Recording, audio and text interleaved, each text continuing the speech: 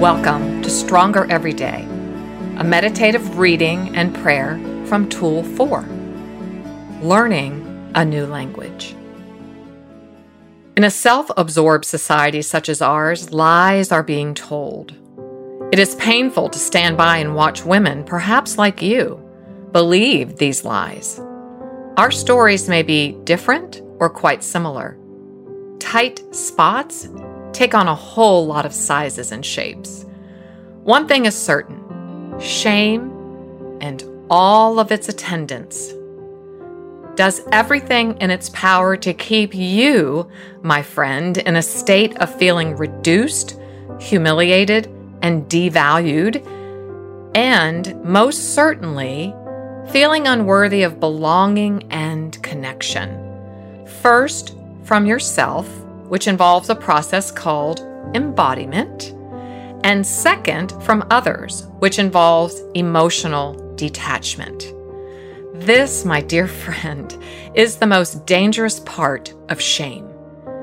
It not only thrives in secrecy, silences our God-breathed voice, craves isolation, and fiercely oppresses the power of a healthy mind, but also deprives us, you and me, of true emotional and relational intimacy. So join with me today, right now, this moment in your life's journey. Join me in this shame shake-off prayer. Maybe you are hearing the shame whisper of all whispers.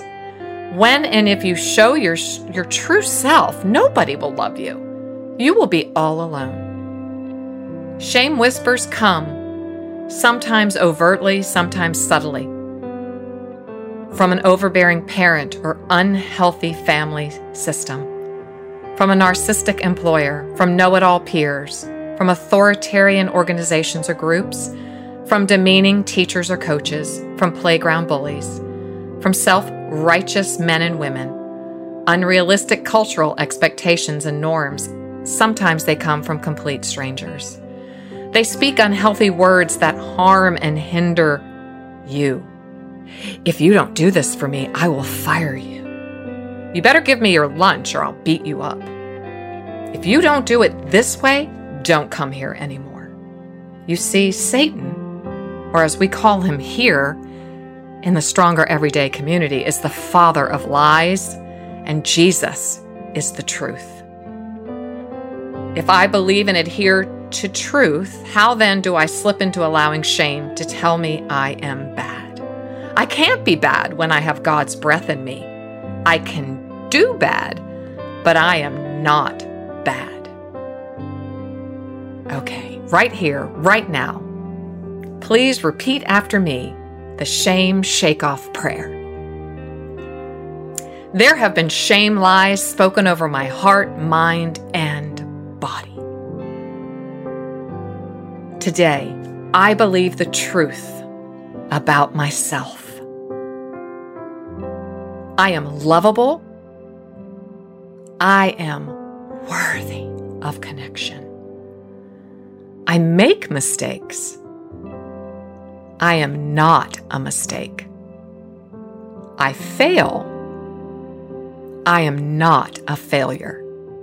Even at my lowest, I have value, worth, and dignity. Even in my tightest spots, I matter. Even when I make a mess of things, I am seen, loved, and accepted by God. From this day forward, I will do my best to tell the whole truth and nothing but the truth. So help me God. No hiding behind facades or pretense or excuses or denial. And I add blame. I release the shame narrative and embrace the healing words of my Heavenly Father, who breathed His breath into me. From this moment on, I walk with my head held high. From this moment on, I live forgiven, free, and full of faith.